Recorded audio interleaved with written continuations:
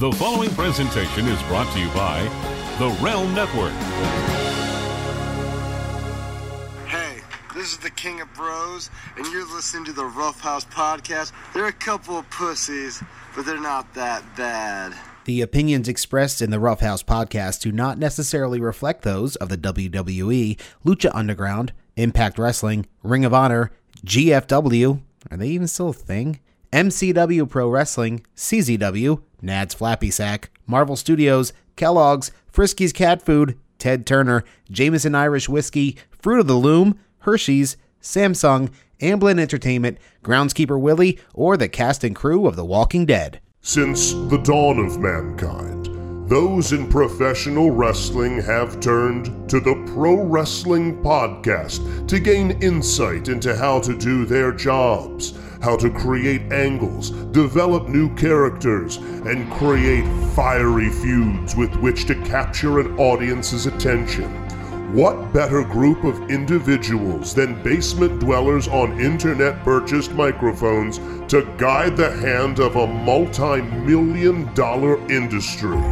We're proud to present one such podcast courtesy of the RELM Network here at the Rough House, where black people and white people watch wrestling. And Hispanic people too.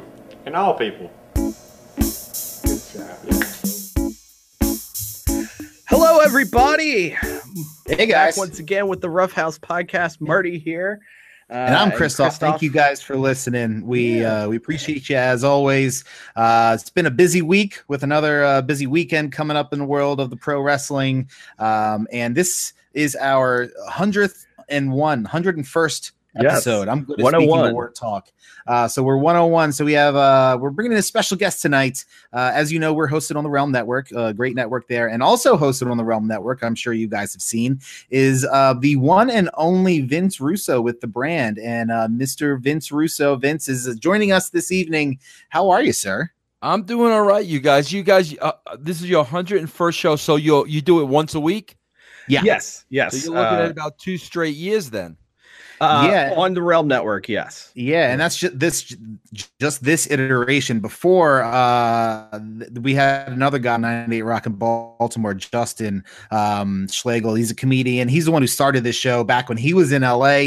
He brought it to Baltimore with him. I came on. Then Justin, got his girlfriend pregnant, and they had 2 kids. So now he's a father of 3. Doesn't have. In comes Marty, and here we are. So that's kind of the quick crash course in Rough House podcast history. Yeah, well, it sounds like it's been rather a rough house. Yes, in so many ways. It's definitely been interesting, at least for me. I've been on the show for about a year, and I've learned very quickly something I'm sure you're familiar with. People on the internet don't like change. Yeah. People on the internet don't like change, bro. They don't like change. I think that's safe to say. But we do appreciate you being a part of us. Of course, your show has, as we learned firsthand, a pretty massive listenership. And we appreciate you joining us, and hopefully some of your wonderful fans join us for this episode, probably coming off of that centennial number. It's been a crazy week in professional wrestling, all sorts of craziness going on in the world of pro wrestling. What we thought the world of wrestling was on Sunday was very different from where we are today. And it just keeps changing. We thought Survivor Series was going to be a show headlined by Ronda Rousey and Becky Lynch. We thought we were going to see AJ Styles and Brock Lesnar round 2. And instead, we have a very, very different show in front of us. So I have to ask, with a person on the show today who actually has booking experience, what do you think the room's like when these massive changes happen? When someone gets popped in the face, can't work a match, when they decide, hey, we're going to put a title on somebody and switch things up and make a dream match happen in the span of 4 days, what's the feel backstage? Well, it's hard to say, Marty, because, bro, you got to understand, like, I was there 20 years ago. Sure. And I can tell you things were a lot different back I can then. imagine. Back then there were 2 writers. There was me and Ed. I mean, today there's 22. You know what I mean? So like, God, bro, I can't tell you what they're doing today. I'll tell you like what we used to do. Sure. Please. When, bro, you're going to get monkey wrenches thrown in the creative. It's going to happen, bro. Somebody's going to get hurt. Somebody, their contract, there's going to be a contract dispute. There's a million reasons why you're going to get a monkey wrench thrown in the mix, and you got to be prepared for it, bro. It happens all the time. It's just like baseball or football. A player gets hurt. Okay, every team has injuries, But I mean, bro, the thing with me and Ed, like where we always like to start was like, let's take the Becky Lynch incident, for instance. When something like that happens, the place where we always used to start is, okay, what's logical here? Right. Because remember, professional wrestling, bro, the trick is you still want the people to believe.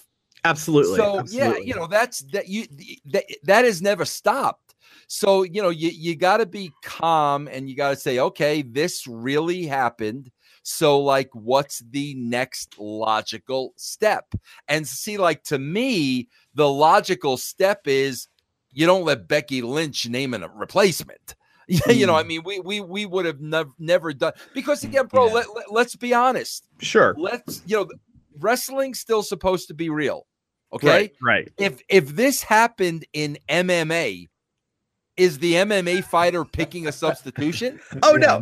It's Dana White. It's the guys backstage. It's always some sort of committee or governing structure that is making it happen. It's not just people going into business for themselves. Yeah, I mean, bro, that whole show that if me and Ed are writing that show, a good portion of that show is who's gonna replace Becky Lynch. Yeah. Sure. And we're probably gonna hook that and weave that throughout the entire show. We're probably going to tell a big, a good story to keep you hooked, to keep you watching the show for the next 2 hours. That's the way we would have done it. I mean, my God, bro, the laziest booking in the world is, okay, Becky Lynch is going to name her opponent. That's why I get so pissed off, guys, with the WWE and the creative. It's like, guys, just put some effort into it. I mean, if you want us to watch your show, put some effort into the show. I don't think that's asking a lot. So that would have been a main angle on a Tuesday show for us. With that in mind, if the pencil was in your hand, so to say, do you feel like Charlotte was a natural person to put in that spot, or would you have envisioned sort of a different path to Ronda Rousey? Well, see, bro, that's the thing, man. That's the thing, you guys, where guys, can I tell you something? See, now, please. Are you guys going to get in trouble associating with me? No. Who knows? Chris, are you worried about associating with me? Let it rip, man. Let it rip. Guys, I'm just going to be honest with you. The top of the people at WWE creative-wise, bro, I'm talking Vince. I'm talking Triple H. I'm talking Stephanie. I'm talking if Paul Heyman has anything, Michael Hayes. I don't care who it is, bro. They're not very smart. They're not smart, bro. I'm going to say it. I would tell them right to their face they're not smart. Bro, they're trying to get over this women's evolution, right? Mm-hmm. Well, bro, make the story go back to the match that Becky and freaking Charlotte had. Mm-hmm. Like, make that the story. That's why Charlotte deserved the spot. And I mean, literally make that the story. That's how you get the women's division over. Yeah, because the bottom line is, if I got the pencil, freaking because of that match, Charlotte has earned that spot. But, bro, get that story over. That's how you would get the women's, the division over. But for Becky Lynch to just pick Charlotte, no rhyme, no reason. I mean, come on, guys, like you got to do better than that, you know? Yeah, I can say, at least for myself, I don't necessarily mind the idea of Charlotte being in the spot, because, you know, Charlotte versus Ronda Rousey is a match I think fans want to see. Certainly the legacy that Charlotte has, you know, had in the WWE makes it so she would be a prime candidate to go against someone with the clout of a Ronda Rousey. But yeah, I can certainly agree that just having Becky pick her, and then the hug was very strange given everything that happened leading up to it. Just a few weeks ago, they were murdering each other in the middle of New York during Evolution. Now they're pals again. Kind of a weird and, you know, turn. guys, like, with all due respect, I mean, you know, the women, and, you know, Stephanie's out there every week and they want to be looked equal to the men. And bro, it seems to me like the women are freaking hugging and crying every week. I mean, with all due respect, the guys aren't out there hugging and crying. Like, this is still wrestling. This is still supposed to be competition and competitive, and everybody should be wanting to be the best. And I mean, them hugging each other and putting each other over. It's like, what do you guys want to be? Do you want to be women, or do you want to do you want to be men? Like, what side do you want to be on?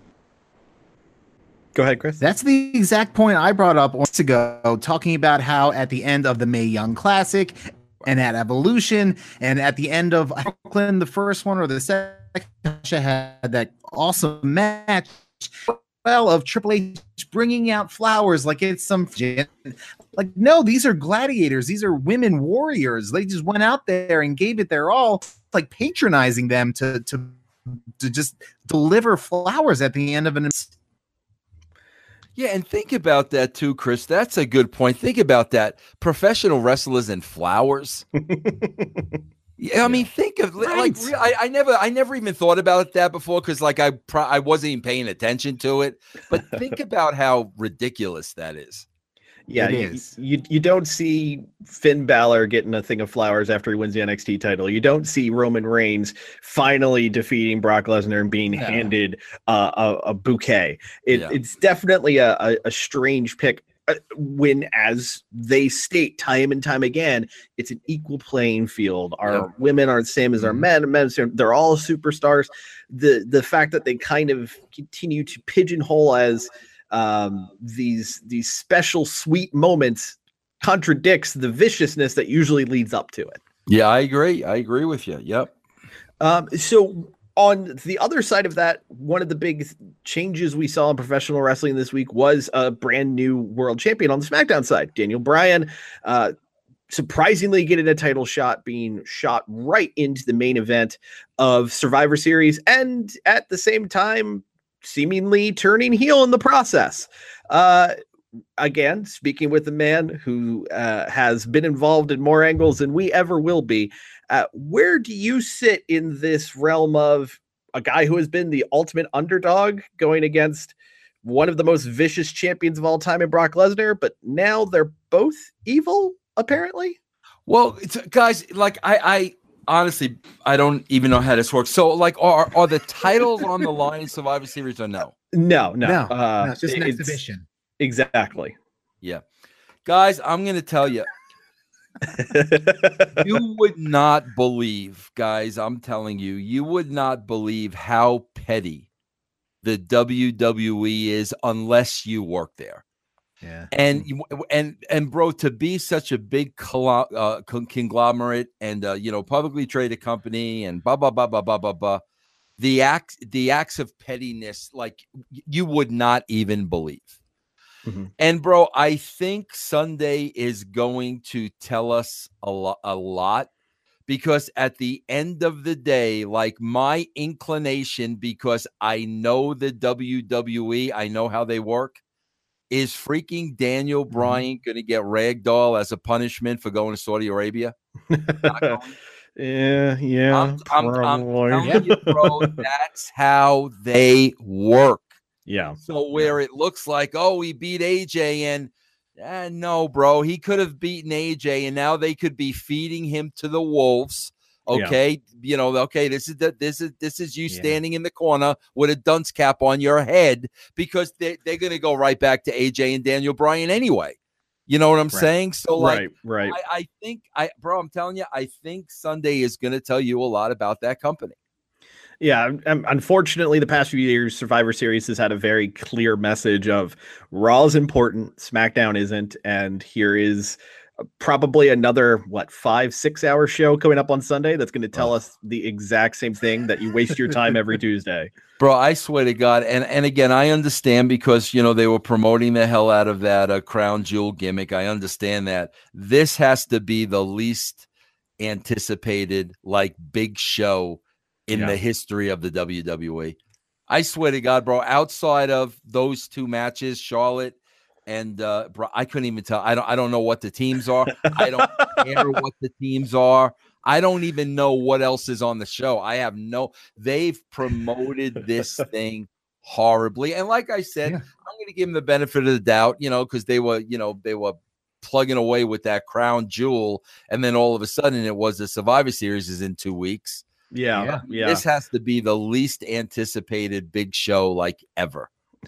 It's definitely probably towards the bottom, unless you count some of the real painful years in the mid 90s where it looked like Titan was going to fall apart. This is definitely one of the more painful eras for those big shows. A question to you though. It's clear you still watch the product. It's clear you still watch professional wrestling. Still clearly watch WWE. What does Vince Russo like about modern WWE? Bro, I hate wrestling, man. You have no idea. I have to watch these shows because it's part of what I do on the RELM Network. At this point, I gotta watch these shows, guys. If I was not doing this for a living, there is no way in hell I'd be watching wrestling. So no promotion. Grabbing you? No, not even outside of WWE. Nobody is showing that spark where you're like, this could be the guy or the moment. No, because I have absolutely no faith in their creative. So even if they have something good, even if they have something that could be, have a lot of potential, they're going to blow it. Perfect case in point, guys. The show, Roman Reigns comes out and says, I got leukemia. And then the end of the show, they turn Daniel Bryan. I was the first one to say that is brilliant. Dean Ambrose. Yes. Absolutely brilliant, brilliant. I put it over like $1 million, but what I said was, okay, guys, what are you going to do next week? Yeah. And that's what I'm talking about, bro. That was a great time to do it. They had balls in doing that. I was 100% with them. I put them over. What have they done since? So how can you get excited about it when they finally create a big moment and then they never know what to do with it? Bro, how could you not create TV magic with Bray Wyatt and whatchamacallit, Matt Hardy? Oh yeah, absolutely. Absolutely. How can you drop the ball with those two personalities? Yeah, we've talked about this many times in past episodes. Go ahead and listen to the back catalog, guys. But we've talked about this in past episodes that a guy like a Bray Wyatt could have been a modern day Undertaker. No, even a modern day Kane, if you want to. And bro, they didn't even have to do any work. They didn't have to write the guy's promos. Exactly. The guy's coming up with all his own stuff.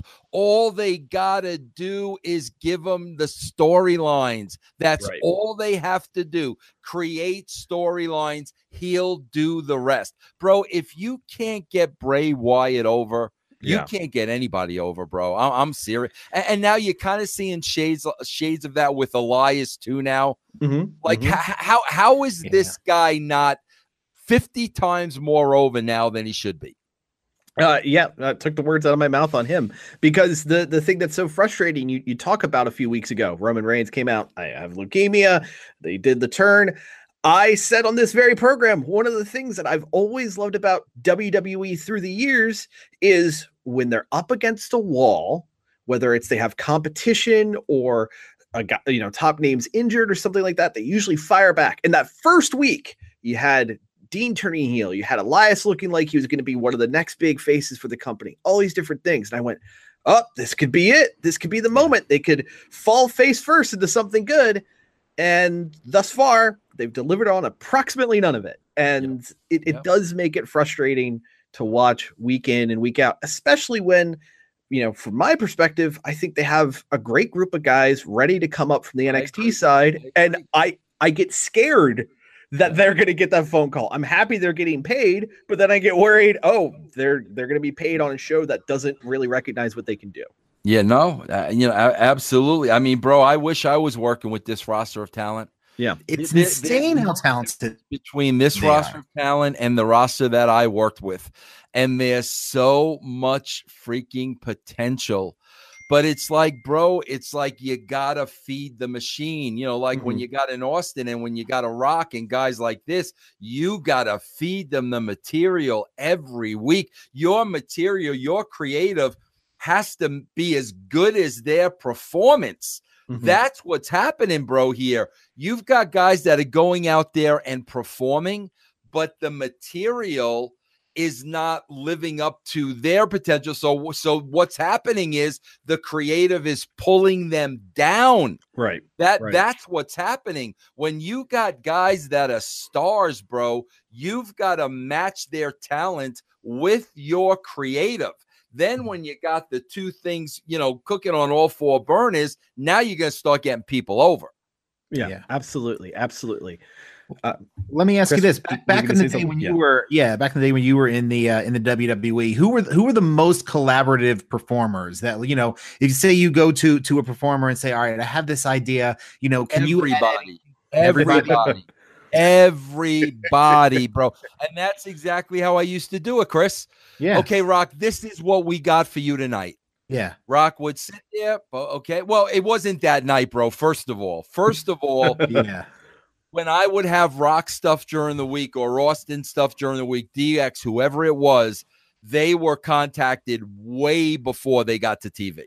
Right. I'm sure. Now they know what our plan is. Now they've got about 2 or 3 days to think about it. Yeah. So now by the time we get to Raw, I'm getting with Rock and I'm getting with Austin. I'm saying, okay, guys, this is what we're going to do. What we're going to do. They would have had 3 days to think about it. Yeah. And now they're saying, okay, bro, that's great. What if we add this? What if we do this? It was always, bro, a group effort. It was always, never did I dictate to anybody. Right. Here's the script. This is what you guys are doing. Never, bro. Talent was always a big part of creative, always. And it feels that like these days, obviously I have no idea. I'm not backstage and don't see how these things work, but it seems like, I don't know if everybody just doesn't have that knowledge of their own characters, or if they don't care to really contribute, or they're scared to death, they do and it gets bro. These guys going through NXT, bro, they have literally been trained. Keep your mouth shut and do whatever they tell you to do. Bro, I got to tell you, when you're a star, when you're in Austin, when you're a Rock, okay, bro, first of all, you're not going to keep your mouth shut because you're not going to be able to. Okay, bro, because part of being a wrestler is you're very, very creative.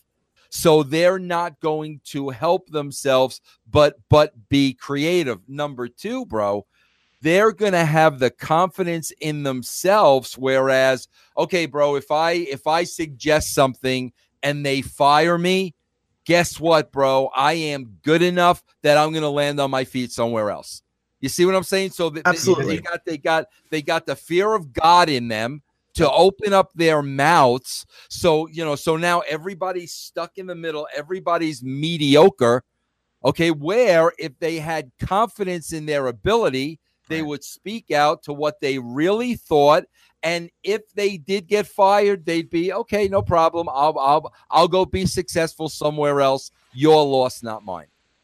So to that point, how does Vince Russo feel about guys like, say, And I recognize running down the smart favorites here, but still, Cody Rhodes, Kenny Omega, Young Bucks, who are basically saying, I'm going to define my legacy. I'm going to try to build out what I want to see in the world of pro wrestling. Do you think they're doing the right thing? Do you think long term this is the best route, or do you think at some point it's going to fall apart for them? Well, bro, again, it all depends on what their personal goals are. Sure. Okay, bro, because the bottom line is, bro, if you're all about the money, okay, and that's why some of the people in the WWE, shut their mouths, don't say a word, and collect the paycheck. Right. Okay, bro, you got some people that are like that, but if you're all about the creative and the goals and how far can I go and aspirations and dreams and whatnot, that's the route to go. Because being under the thumb of the WWE, bro, you're only going to be able to go so far. Sure. You're not going to be able to control your fate and your destiny. If that's important to you, then you've got to do what those guys are doing. Yeah, well, and those guys are doing pretty well on their own, and I hope that it continues because they're really they're kind of paving the way for that, because it was always to the point you got to get the WWE. That's where you're going to be successful and get the money and everything, and these guys are proving that you don't need that.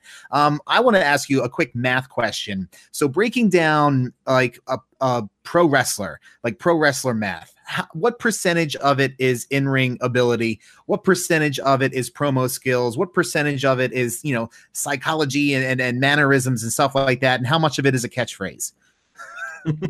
Wow. I mean, bro, it's a little bit of everything, man. I mean, the character and the psychology and the work, it really is a little bit of everything. And if you don't have all those tools, you're not going to get over. Bro, when I say get over, I'm not talking about to the freaking NXT marks. I'm talking about when you walk through an airport, everybody knows who you are. Okay, that's over to me. If you don't have all three tools, you're never going to get over. And you can look at guys that had 2 out of the 3, 1 out of the 3, bro, unless you got the ring psychology, the work, and the character, which is vital, you're going to go so far. So with that in mind, I know you mentioned Bray Wyatt earlier, and you talked about, sort of what they lost by not really letting him and Matt Hardy have free reign over what they were doing. To a Vince Russo, is there a diamond in the rough? Yeah. Is there a guy who hasn't necessarily been put in that spot? And they'll miss it. They'll miss it, bro, because I'm telling you, bro, they're not smart. I'm just telling you, bro, I've watched enough of these shows now. Sure. I've been in that position, and they're not smart. But is there a guy in particular who has, taken your interest and you wish they'd put the rocket on him and shoot him to the moon? 1,000,000% Drew McIntyre should be the guy. Yeah. 1,000,000%, bro. And I promise you, he will wind up being just another wrestler on the card. I broke my heart with that. I know how they are. I see it every week, bro. They should have made that last show. What was it? A Crown Jewel. Yeah, that should have been a freaking 3-way. That should have been the storyline, and they should have put the belt on Drew McIntyre, and he should be the guy. He certainly does seem to have all the tools, and hopefully, I mean, this week, and I recognize I'm just pulling at straws here, but it sounded like this week he started calling it his WWE and all these different things. Sounds like they're getting close. They're getting so close, but you're right. Decades of watching this goddamn show has taught me that, yeah, it's probably not going to work out great. So I'm just going to ask this. What the hell? Let's see if you can figure this out. Why do you think wrestling fans in general, myself and Chris included, why do you think we keep sticking around throughout all of these rough patches? What do you think still grabs? Well, bro, listen. we got to understand the term marks. Mm-hmm. Okay, bro. I am a mark of many, many things. Mm-hmm. Okay. And bro, here's the one thing about me, and I'll use this as an example. If I'm a mark for somebody, bro, I'm going to kind of stay true to them forever. Sure. Okay. Yeah. Here's a perfect case in point. I remember when I was 16 years old, like I bought my very first Kiss album. Okay, Mm-hmm. bro. So you're talking 41 years ago. Mm-hmm. Okay. I've been a Kiss fan for 40 years. Yeah. Okay, bro. I've gone through the whole gamut, Ace and Peter leaving and then them being replaced and then putting Ace and Peter's makeup on, Tommy. And I've been through the whole gamut. Okay. Right. There's a I was made lot for of loving you things. and everything. What's that? He was saying, I was made for loving you. I was. Thank you, Chris. So, guys, I got you. There were a lot of things I did not like. The Rock and Roll Hall of Fame. I mean, a lot of things I did not like. However, if Kiss were to come out with an album tomorrow, I would buy it. Mm-hmm. Because I'm loyal to the band, I'm loyal to the brand, I'm loyal to Gene Simmons. So I am a mark for the band Kiss. Mm-hmm. Bro, I'm a mark for a million things. There's nothing wrong with being a mark, okay? Mm-hmm. Here's where the problem comes, bro. Mm-hmm. When you start becoming obsessed with it. When you cross that line, bro, and it becomes an obsession. Guys, I'm telling you, here on the RELM Network, I do a show every week castrating the marks. Yep. Bro, when you listen to Keller and Meltzer and Scherer and Johnson and Satin, when you listen to these guys week after week after week like I do, bro, there is no doubt they've convinced themselves that wrestling is real. And that's not a joke. I'm not saying that as a joke. Listen to them talk. They've convinced themselves that wrestling is real. Bro, those are the only people left really watching the show. I mean, let's face it. The casual fans are gone. Yeah. But the obsessive, this shit is real. Bro, those fans are going to be there forever. But, yeah, I mean, come on, bro. During the Attitude Era, we had 8 million people watching the show. Right. They've lost 6 million people along the way. Yeah. I mean, that's a big chunk of your audience. They've literally taken a worldwide audience and they've somehow chopped that down to a niche market. Yeah. That's what they've done. And now what makes it even worse is they're catering towards that niche market. Bro, if you cater to that niche market, you're never going to get the world back. Mm-hmm. Unfortunately, it seems at least that perspective is helping them out on the financial side for now. Yeah. Oh, yeah. No, bro, we did that at TNA, man. You guys remember Don West? Yeah. Yeah. Absolutely. Bro, the strategy of the WWE has gone from we're selling to the entire world. Mm-hmm. They've gone from that to the Don West method of selling. We've got this niche market now. Mm-hmm. Now we're going to bang every one of these people over the head for every dollar we can get. That's what they're doing. Meanwhile, what I'm saying is, bro, make your show better.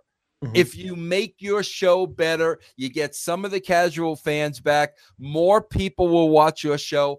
Bro, the more eyeballs you have on your show, those are customers. So my point is, I don't care how much money you're making.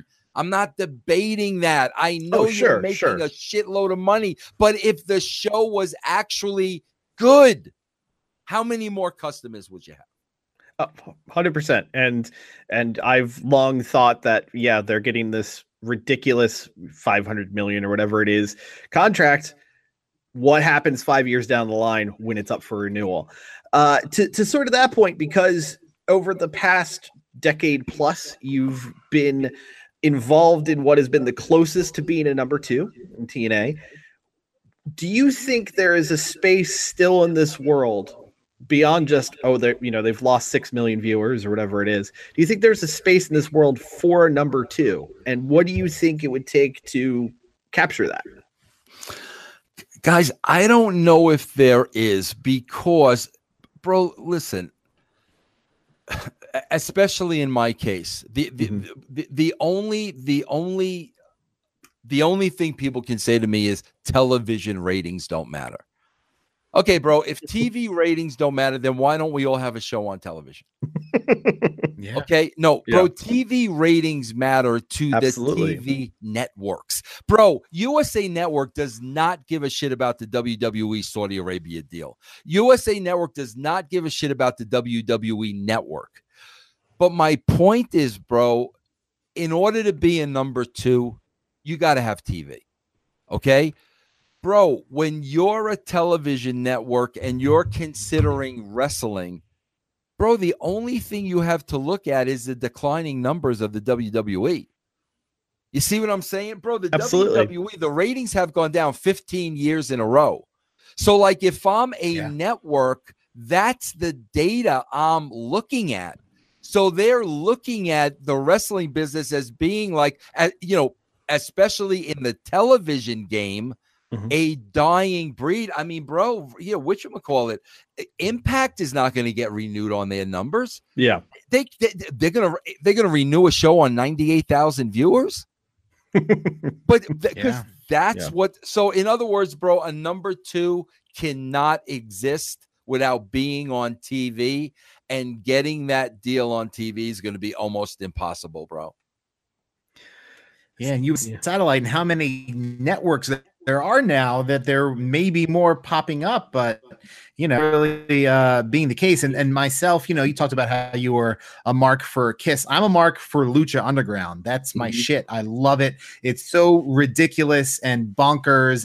It just scratches a whole bunch of itches that I have together. But I just saw that their finale, which is finale, only pulled in 50,000 viewers. Yeah. And that's just dreadful. Bro, like I said, my success was that's why, like, people like, bro, they want to discredit me and this and that. Bro, all I did was follow the numbers. That's all I did, because, bro, it wasn't about my opinion. It wasn't about who I liked. It wasn't about who I wanted to push. It was those numbers. Those numbers are the only facts that you have. So you got to look at the numbers every week. Who are they watching? Who are they turning the channel when so-and-so? You've got to break down and study those numbers. If Drew McIntyre is getting over, the numbers are telling you that, right, you give them more Drew McIntyre. Yeah. If nobody's watching Samoa Joe, you pull back on Samoa Joe. Bro, it's that simple. It literally is that simple. What are they watching? What are they getting into? Give them more of what they like and eliminate what they don't. Nobody's doing that anymore. It had nothing to do with, Vince Russo's a genius. No, bro. I let the audience tell me this is what we want. When they tell you what you want and you give it to them, your numbers are going to go up. It's not freaking rocket science. It's TV 101, really. Yeah, really. I mean, it's that simple. But bro, there's so many egos involved in wrestling, and everybody wanting to get their way, and everybody wanting to get their guys in, and the only facts you have are the freaking numbers, bro. Do you know this past show, guys? Between hour 1 and hour 3, the WWE lost 600,000 viewers. That's brutal. How are people that's fired brutal over that? Yeah, like how are 600,000 people you lost in 3 hours? What does that tell you about your show, bro? You didn't freaking hook them. They tuned in wanting to watch it. You didn't give them reasons to stay. Yeah, well, I'm sure someone in Stamford, Connecticut was like, well, it was a really good football game, so everyone switched to channel. Exactly. Well, let me ask you this. You have experience working with Triple H from back in the day. He's pretty much primed to take over the company if and when Vince McMahon ever stops being in charge of the company for whatever. With Triple H in charge, there will be a noticeable.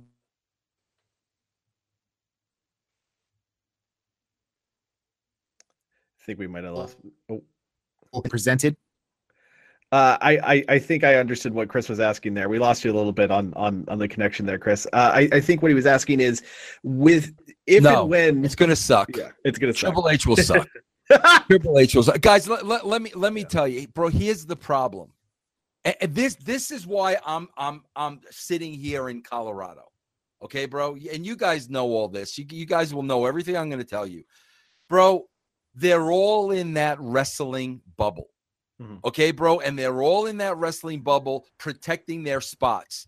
Right. And they're so intertwined in that wrestling bubble, they've lost all sight of real life. How people act, what people really say, what people want to see, what people want to like. Bro, they're so freaking clueless. I'll give you a perfect example. Anybody watching Monday's show, when freaking Becky comes out and gets the best of Ronda Rousey, and then Ronda Rousey is sitting in that ring for 5 minutes at the end of the show, and she's making mean faces at Becky. Bro, anybody like me is sitting home and saying, this is the world's most dangerous woman. She's making mean faces at a girl that just freaking attacked her. Bro, they don't see shit like that because that's what you do in wrestling. But they don't see, to normal people, where like, this is the world's most dangerous woman. They should be needing the 91st Brigade to be keeping her back from Becky. Absolutely. But bro, they don't see that shit. And bro, what it is they're all in the protect my spot mode. Mm-hmm. They don't want anybody coming from the outside that's going to challenge them or, God forbid, be better than them. So anybody that can make a difference is on the outside looking in. So the fact of the matter is, with Triple H, bro, you're gonna get very much the same, because they've lost all perspective of what normal people see as entertaining. Well, that is a bleak spot to wrap up on. But before we wrap up, I kind of want to just ask, bro, he's like another question. Remember something like this.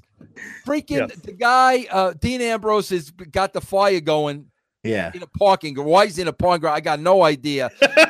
But anyway, bro, again, let's look at this logically. Yeah. Seth Rollins, I want an answer. Here comes Dean Ambrose on the screen, burns the vest. Okay. Where did Rollins go from the ring? To the shower?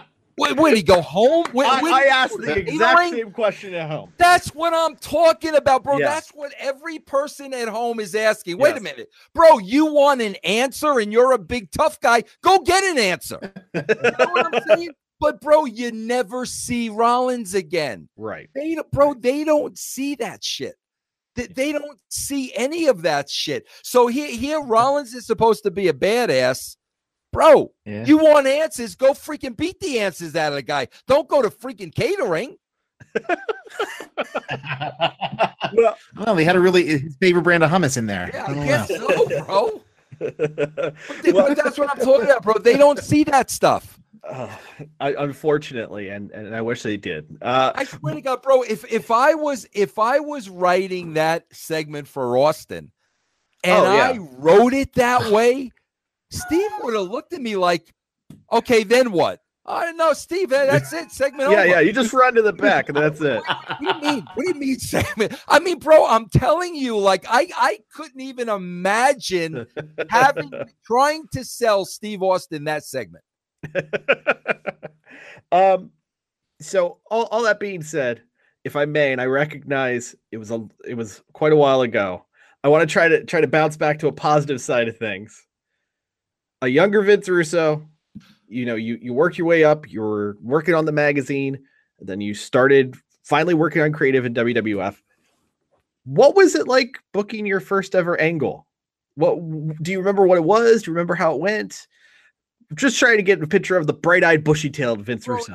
Not really, bro, because it was never really booking an angle. It was writing a television show. Sure. You know what I'm saying, bro? And like we had 1 week to write a 2-hour television show. Yeah. So I mean that's really how we looked at it, bro. Like we got a 2-hour television show. It wasn't like a particular angle or a particular match. How are we going to keep the most amount of people tuned into this show for 2 hours? That's it. Yeah. I mean, it's that simple. Everything came off of that. Awesome. And looking back, is there any major regret you say you would have about your time in pro wrestling that you wish you could take back? If I knew then what I knew now, I would have never gotten a wrestling business. That's a shoot, bro. Bro, people ask me my advice. How do I become a writer in the wrestling? I'm like, bro, you don't want to become a writer. Trust me. Go. Yeah. There's a million other things you can write for. Do not go to professional wrestling to be a writer, bro. If I could do it all over again, like I would not have done it all over again. I'll tell you my biggest regret, bro. To be honest with you, and my biggest regret is I made wrestling my priority even before my family. And not really wrestling. I made my job. I made my job, bro, more important than my family. And I regret that with every freaking fiber in my body. Well, I think that's a lesson all of us can take to heart. Vince Russo, we thank you so much for being a part of the show. Where can people find you across the web, dear sir? Yeah, well, obviously, bro, on the RELM Network, and we're doing like 10 shows a week now. Goodness. Yeah, just go to russosbrand.com, bro. It's under $1 a week for 10 shows a week. And plus, I just started a show on Westwood One podcast. It drops every Saturday night, and it's called Truth with Consequences. We just started that show about 6 weeks ago. Drops midnight on Saturday night. Check that out too. Awesome. Well, Vince Russo, always full of very strong opinions. Thank you so much for joining us here on the Rough House Podcast. It was an absolute pleasure. Yeah, anytime you guys want me, let me know, bro. It was a joy for me to do as well. Awesome. Thank you so much, sir. All right, take care, guys. Do you have an upcoming no DQ, barbed wire, steel cage, first blood, loser leaves town, tampon on the pole, boiler room brawl, ambulance, buried alive, casket, gauntlet, a stretcher match coming up? Then you need to visit the Foreign Object Warehouse for all of your foreign object needs. Need a sack full of thumbtacks? We got it. A baseball bat wrapped in bacon and barbed wire? We got it. A 2x4 with a nail in it? We got it. A kendo stick? We got it. A guitar to support your rock or country star gimmick? We got it. A bedpan for those visits to the local medical facility? We got it. Gardening shears a la Brutus Beefcake? We got it. An Irish shillelagh for St. Patrick's Day? We got it. A bullwhip, urn, scepter, cane, megaphone, nightstick, sledgehammer, or brass knuckles? We get it. That's right. Foreign Object Warehouse is your one-stop shop for any and all foreign objects you might need before heading up to the big upcoming show. Conveniently located at 3030 150 Generic Boulevard in parts unknown, Foreign Object Warehouse is here to arm you to ensure a dirty victory. Foreign Object Warehouse. Foreign Object Warehouse. Foreign Object Warehouse. Where the only thing foreign to us is high prices. Foreign Object Warehouse. Foreign Object Warehouse. Foreign Object Warehouse. Where cheaply manufactured tables, ladders, and chairs are born. Foreign Object Warehouse. Foreign Object Warehouse will not be held responsible if you lose via disqualification, get buried alive, run over by a gold Lincoln, or go blind from a face full of baby powder. Hi, everybody. This is pro wrestling legend Jim Cornette, and you're listening to The Rough House. Hey, everybody. Hey, guys. Even more Rough House podcast in this super extended episode of the show. Yeah, we're supplementing our great talk with Vince Russo with a little bit of a breakdown or a preview, more so, of this weekend's big shows in the world of the WWE in regards to NXT TakeOver War Games and Survivor Series. So once again, thanks to Vince Russo for joining us, and thanks to Mark from the RELM Network for hooking that up. Dude has some really good insight, and very excited that we were able to land that. So a lot of stuff happened we talked about with Vince, but we're going to get into that and our opinions on all that on the Patreon. Make sure we got you previews for the two big shows this weekend. So the first up is Saturday, Staples Center. That's big time for NXT. Not to say they haven't done big arenas before, but Staples Center is like That's a big arena. That's a big legendary arena. Very, very large. Oh, sorry. Is it sold out? I don't think it is. It is not. In fact, it's actually one of the unfortunate storylines about this weekend. It's as they're doing for the quote unquote big four, although I guess it's big five now with Money in the Bank shows.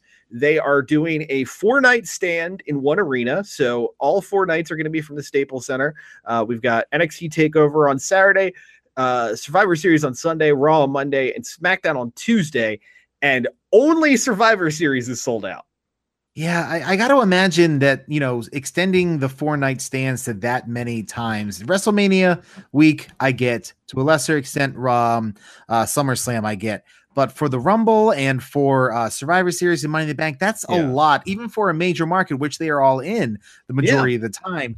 That's a lot of a commitment to get somebody to come out 4 nights at the same arena. I feel like doing 2 and 2 is probably a better business venture for them to do 2 in LA and then go to fucking San Diego or somewhere that's not that San far Jose, away. somewhere where it is somewhere relatively close, where if somebody wanted to go to all 4 shows, they could, but you get a fresh set of eyes on half the shows. So you're not, people don't have to dedicate let's see, 3, 5, 9, 10, 11, 12, 13 to 14 hours over 4 days to your product. So that's the fun part, because as professional wrestling is wont to do, there are other shows going on around it.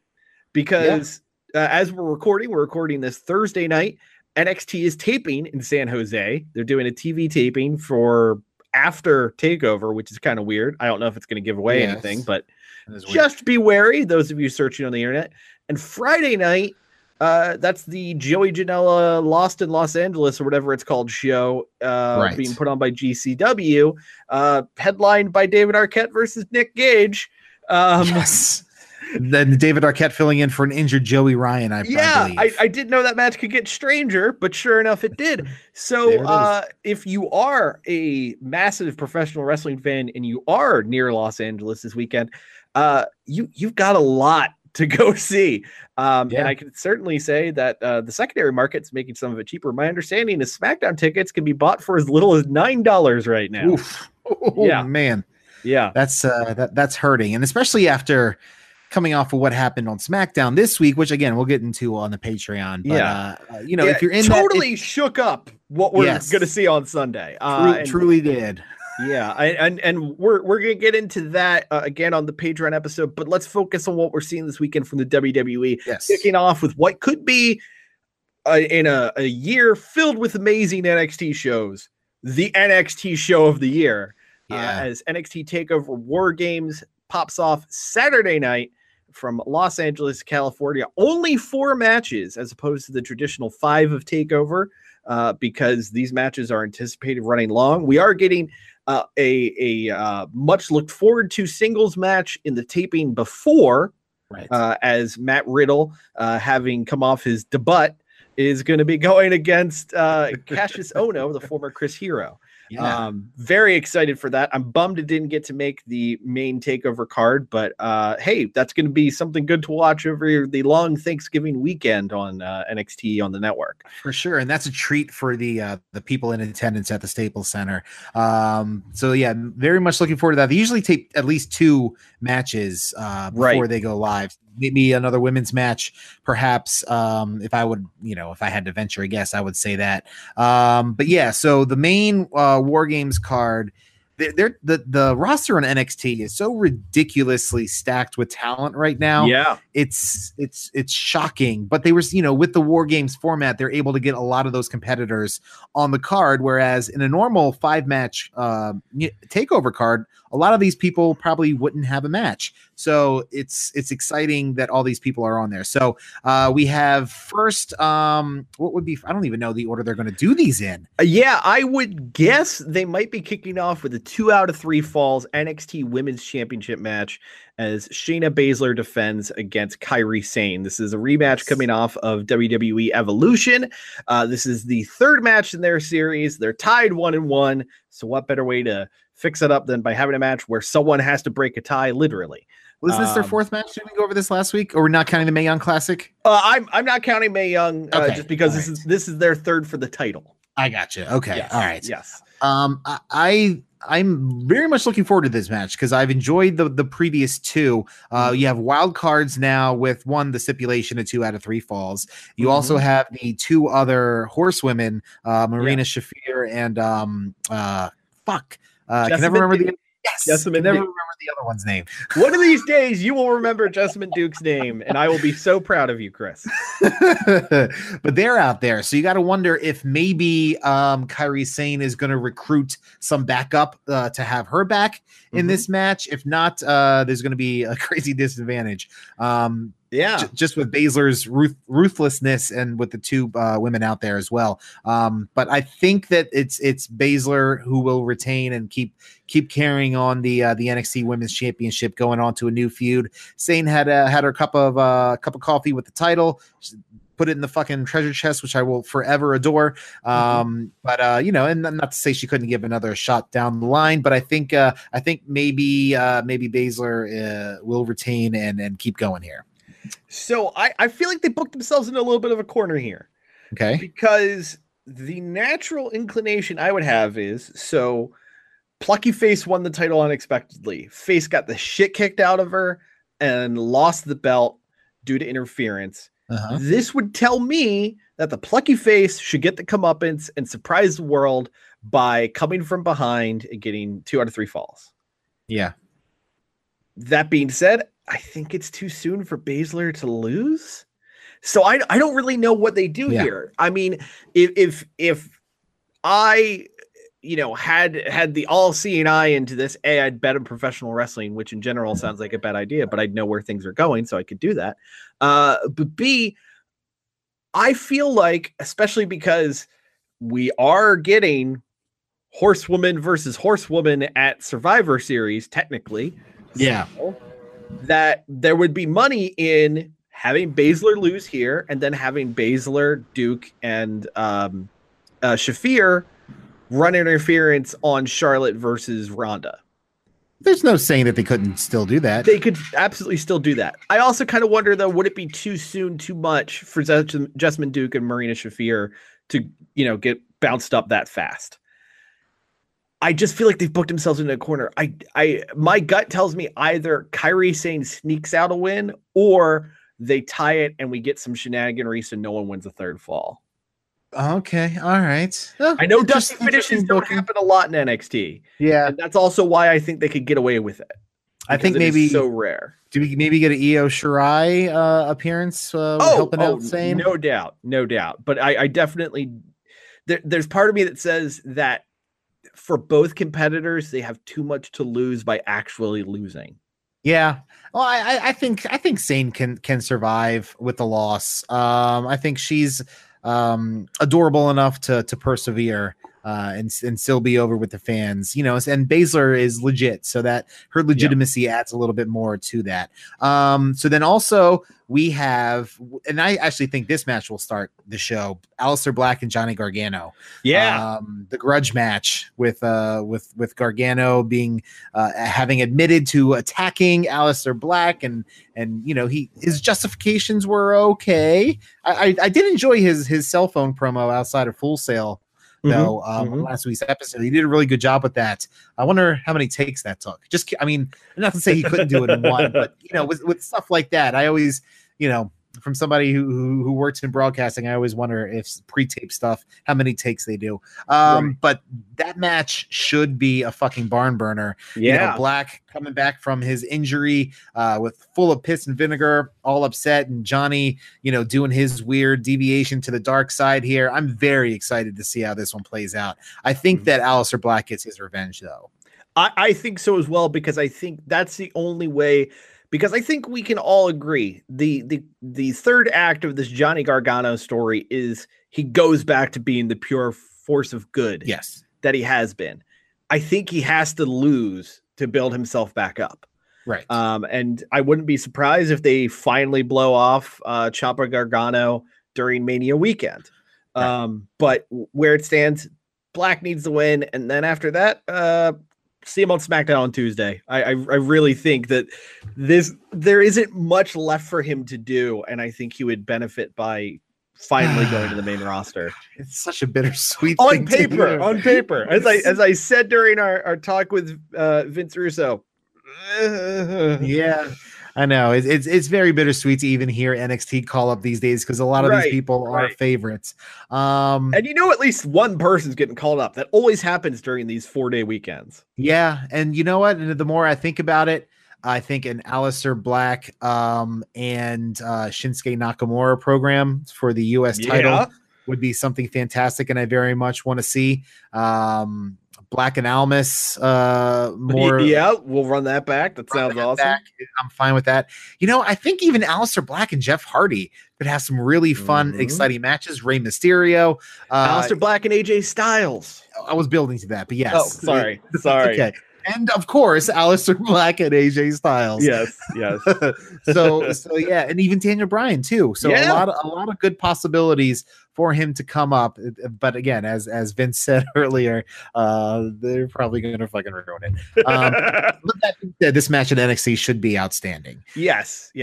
So do they finish with the title or do they finish with War Games? I think they finish with War Games. Okay. It's a shame.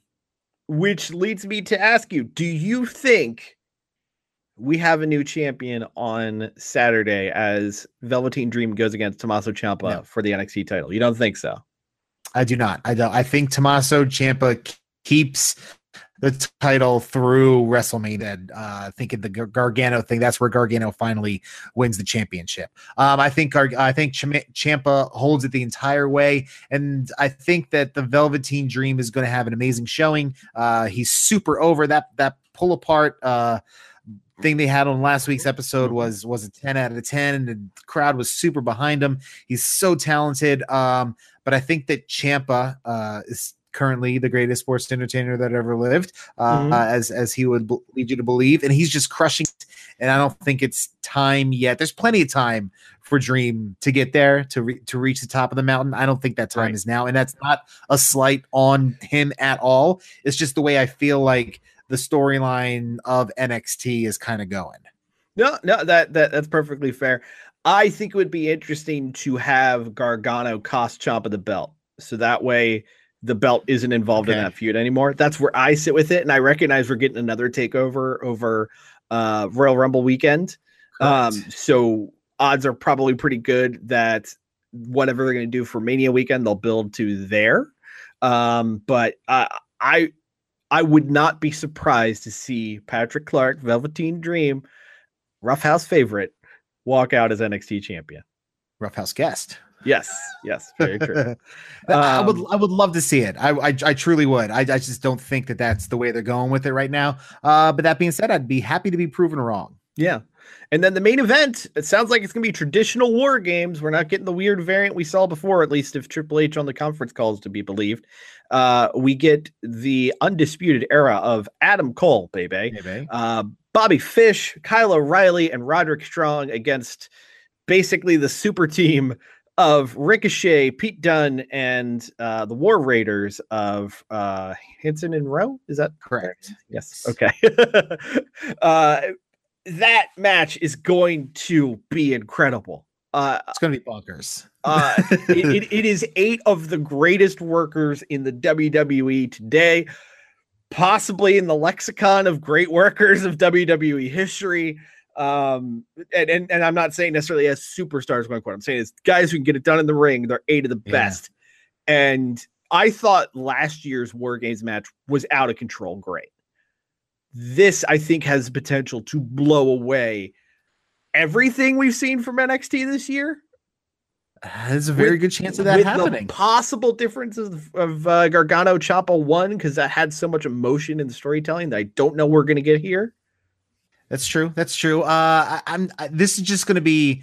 It'll probably be closest to the North American title ladder match in terms of sheer carnage and crazy spots.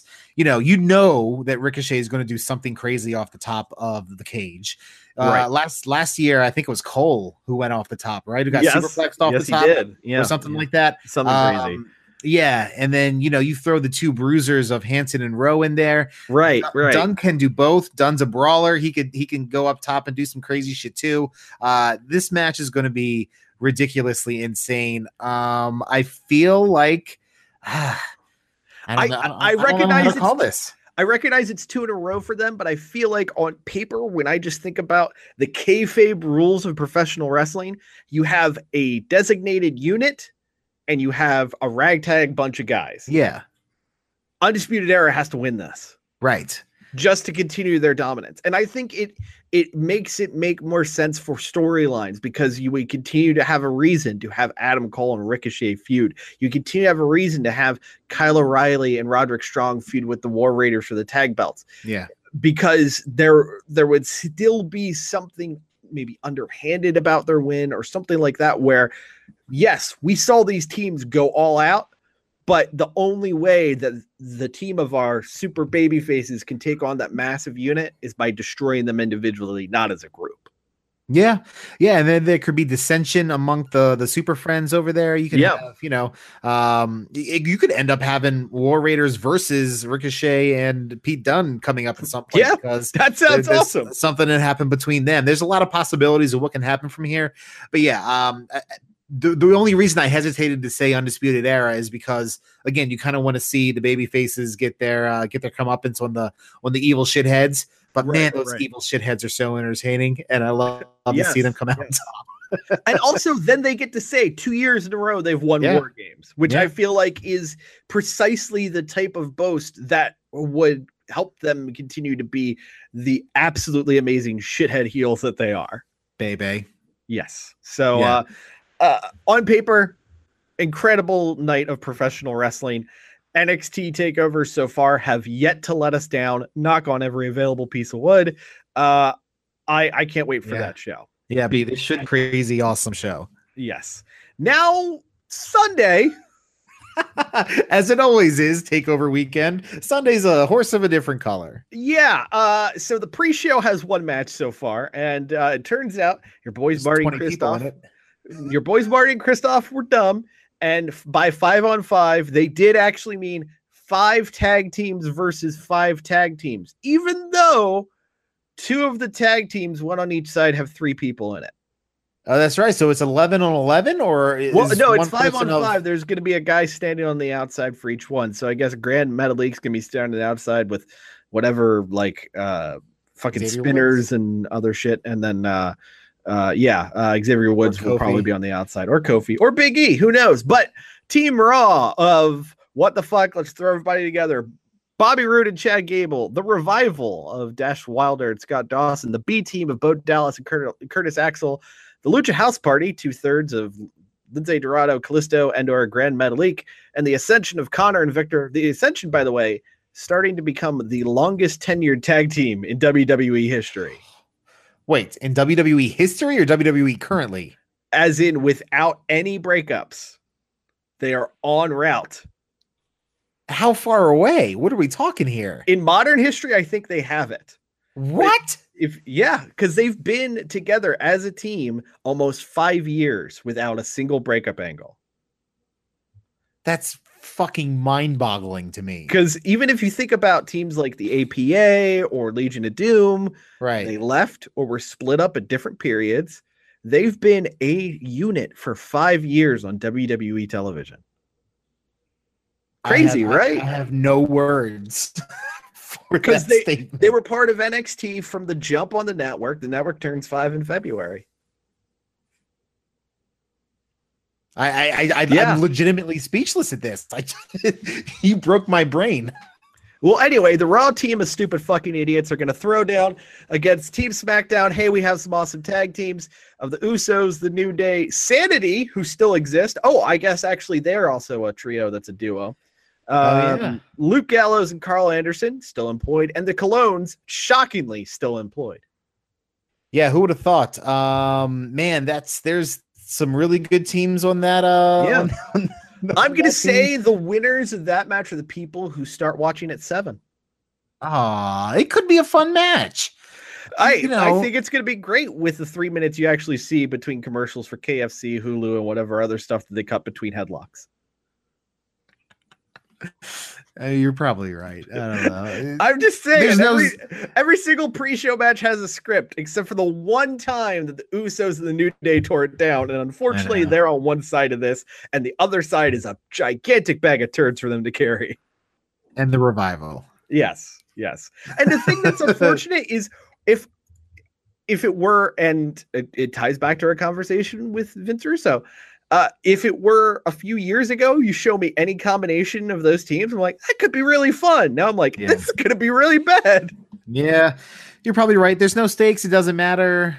So who cares, right? Yeah. Well, speaking of things that don't matter, somehow on the main show, Buddy Murphy will be defending the Cruisador title against Mustafa Ali. See, here's a missed opportunity. Now, if they're doing inter-brand matches, this should have been an opportunity to cross over with NXT or NXT UK or NXT UK. But what I'm thinking is you have Buddy Murphy's a champ, right? Yes. I think you have him put the Cruiserweight Championship up on a line against Lars Sullivan. Well, apparently that would be his territory from that point on, because didn't pay attention to Lars Sullivan's catchphrase for about 3 months now. Yeah, he has been using that for a couple minutes. I wasn't going to call you out on it, but yeah. I'm going to be honest. I don't pay attention to what Lars Sullivan says. So when I saw A, he had a t-shirt, and B, it sucked so bad, I was like, wait, is this a thing he even says? Because let's be honest, WWE is not above just throwing a catchphrase on a shirt that someone's never said. Do you remember the whole Neville bit? The Neville's last King of the Cruiserweights t-shirt, and it caused him to stop tweeting for 2 years? Tweet until he came back. I know. Now he looks like a genetic freak. Like, I thought it was photoshopped. Well, that's the old Dragon Gate mid-breath Jim working out for you. Jesus Christ. Yeah. So yeah, Buddy Murphy and Mustafa Ali, right? Is that what it is? No, look, they tore the house down in Australia. Yeah, no, the match will be fine. If it's given time and the crowd gives a fuck, it's going to be great. Beyond that, I'm a little worried. I feel like they're going to get like put into a death slot between I don't know, the big Raw SmackDown tag and the main event or whatever. Yeah, probably. So I think Buddy Murphy retains. Yeah, I don't think they do a title change there. I think maybe they're prime. I haven't watched 205. I can't even make a logical statement about that. Buddy Murphy retains. On to Seth Rollins and Shinsuke Nakamura. You have the Intercontinental Champion against the United States Champion. Again, we could say this about all these matches. If they give them enough time and they both show up with their worker boots on, this could be a really good fucking match. I really hope that it is. Because this is something that ever since Nakamura came up, this is something that I've wanted to see, being a huge fan of Seth Rollins that I am. So I really hope that that Nak shows up ready to go, and Seth pretty much always does. So I'm very much excited for this match. Yeah, I hope it's great. I really hope.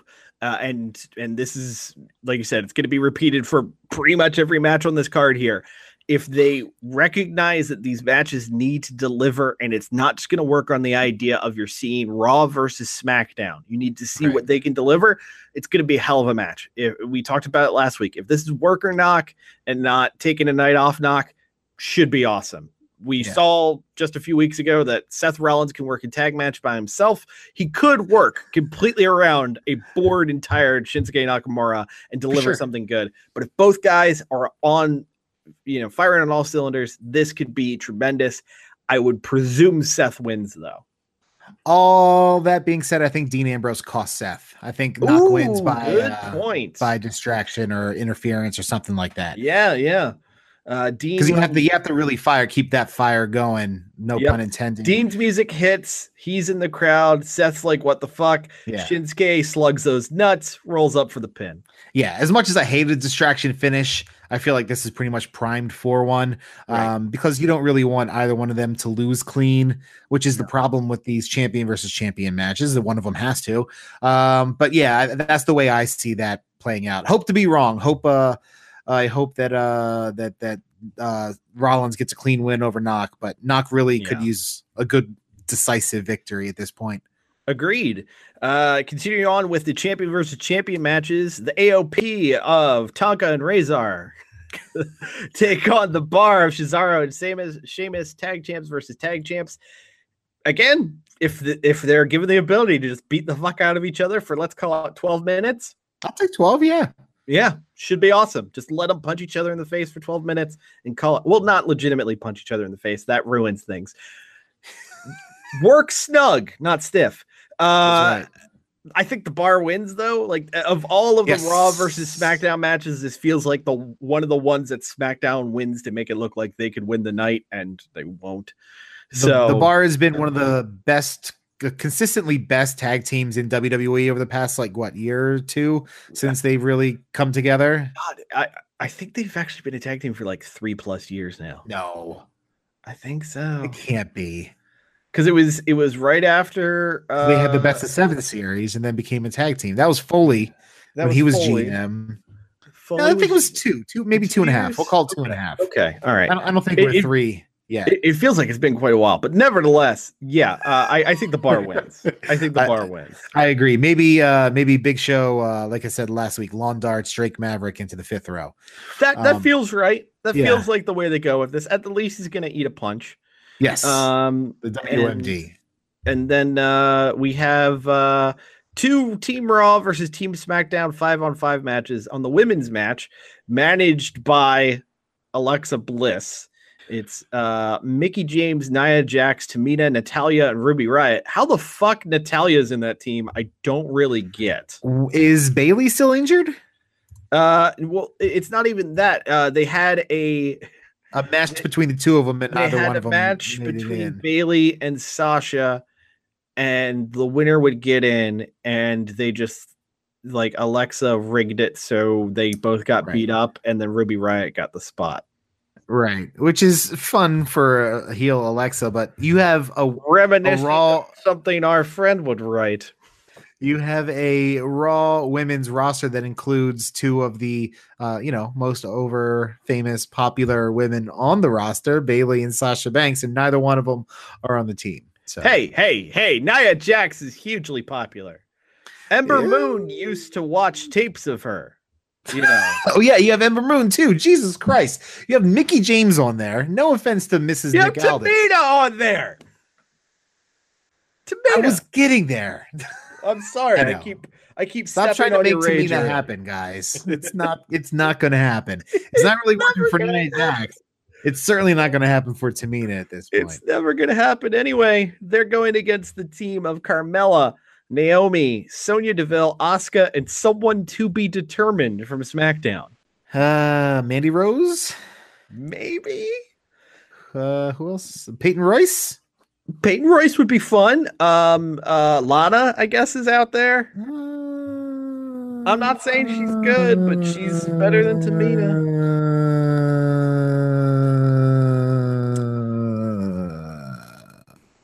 Raw wins?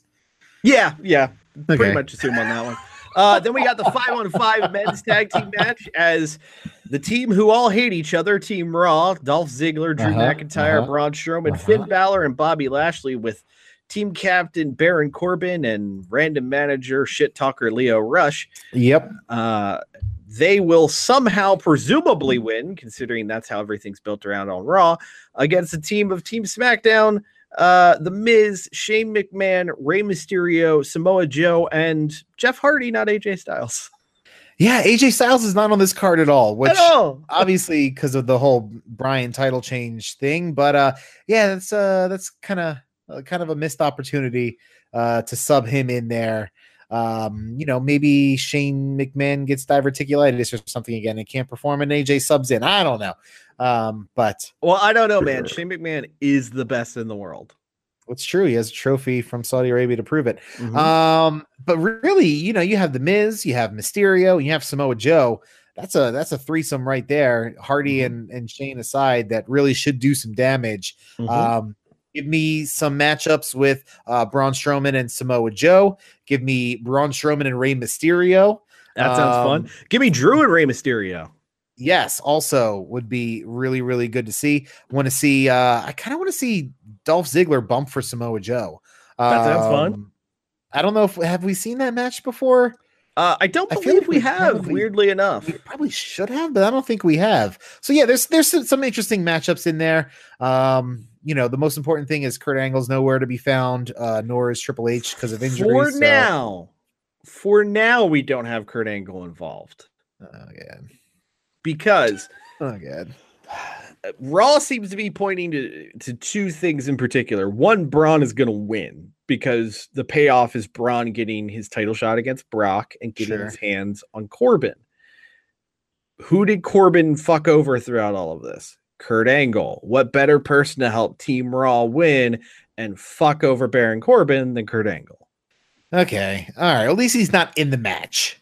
Yeah, I don't think he's going to be subbing a randomly surprise injured Finn Balor or anything. Yeah, let's not do that.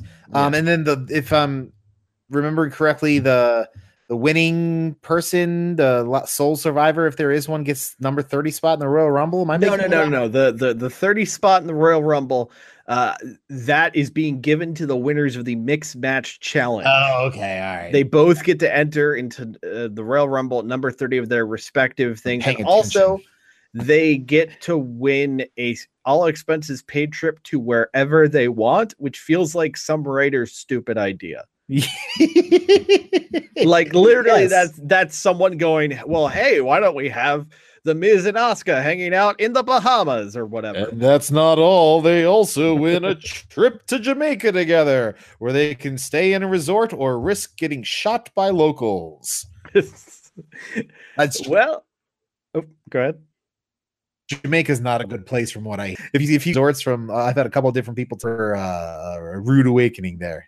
I've never been, so I myself cannot say. But I'm not entirely surprised. Anyway, then we have the toss-up of what's going to main event. Ronda Rousey versus Charlotte in a match I didn't think we'd see until WrestleMania, but hey, it looks like the gods are smiling on us on that one. More of that on the Patreon episode.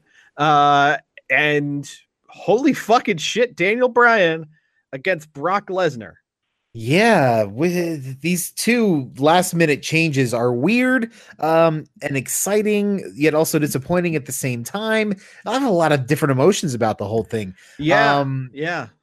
Rousey and Charlotte, I feel like it's lacking build, obviously. So you don't really have a favorite in terms of storyline. It's just kind of to see who's better, which I mean, really is all pro wrestling is when you think about it. Yeah. But Charlotte has lost a number of matches in a row, so she doesn't have a ton of momentum.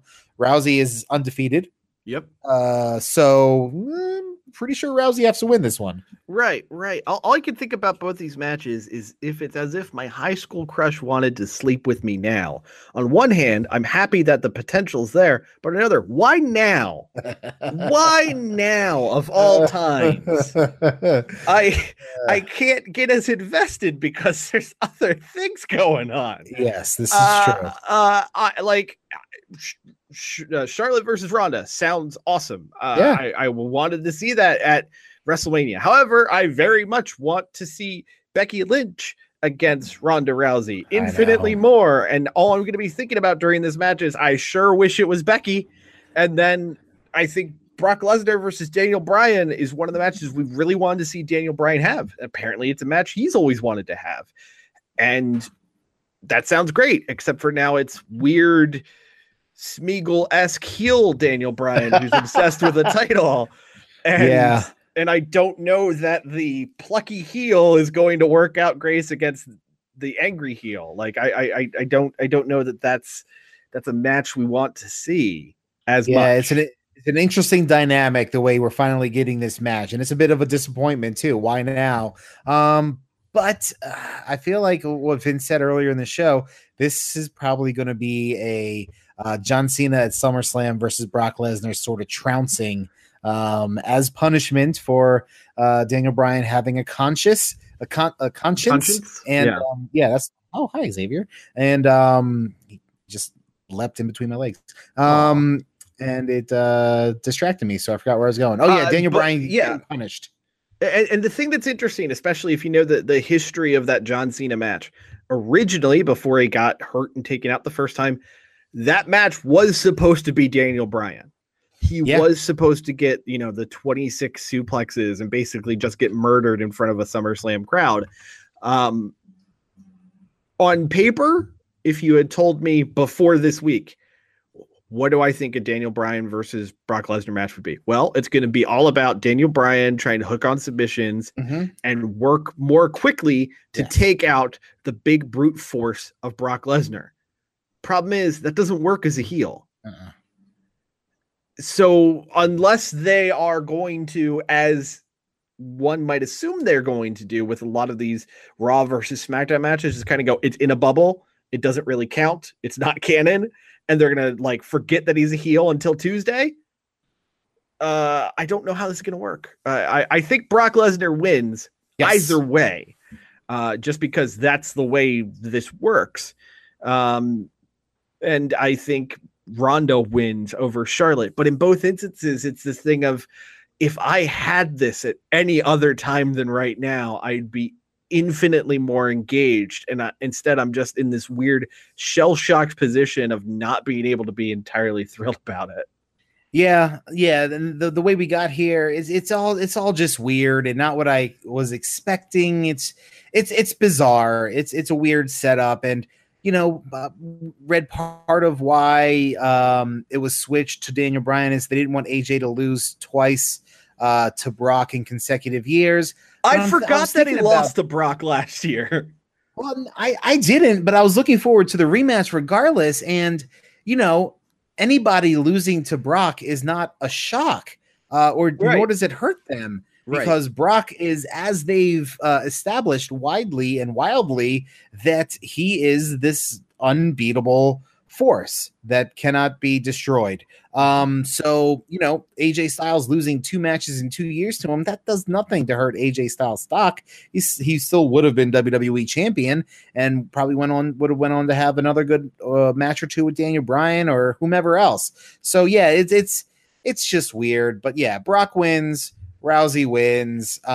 Maybe we get good matches out of them. Maybe we don't. I don't know. I want to be excited for it, but like you said, it's just hard to at this point.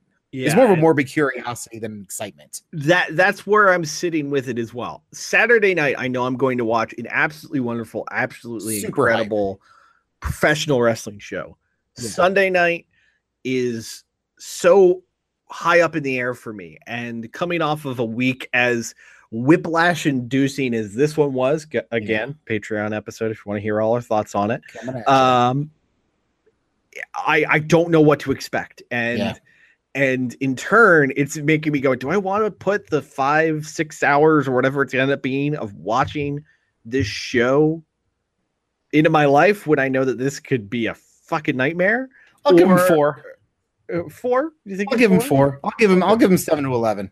Let's see where we're at that point. Yeah, come 11 o'clock if they're just sending Raw versus SmackDown men's match to the ring. Yeah, I'm tapping out.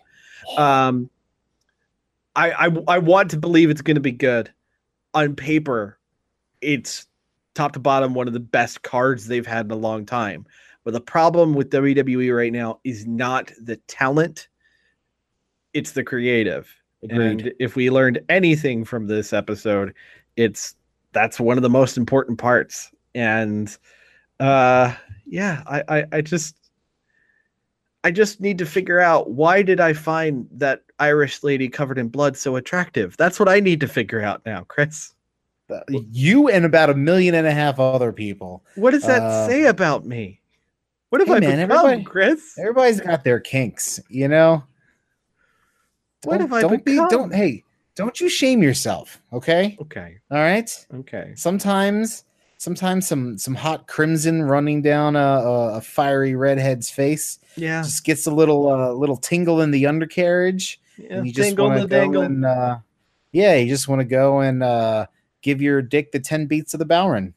Yeah. Sounds about right. Yeah. She is Irish, Chris. Excellent observation.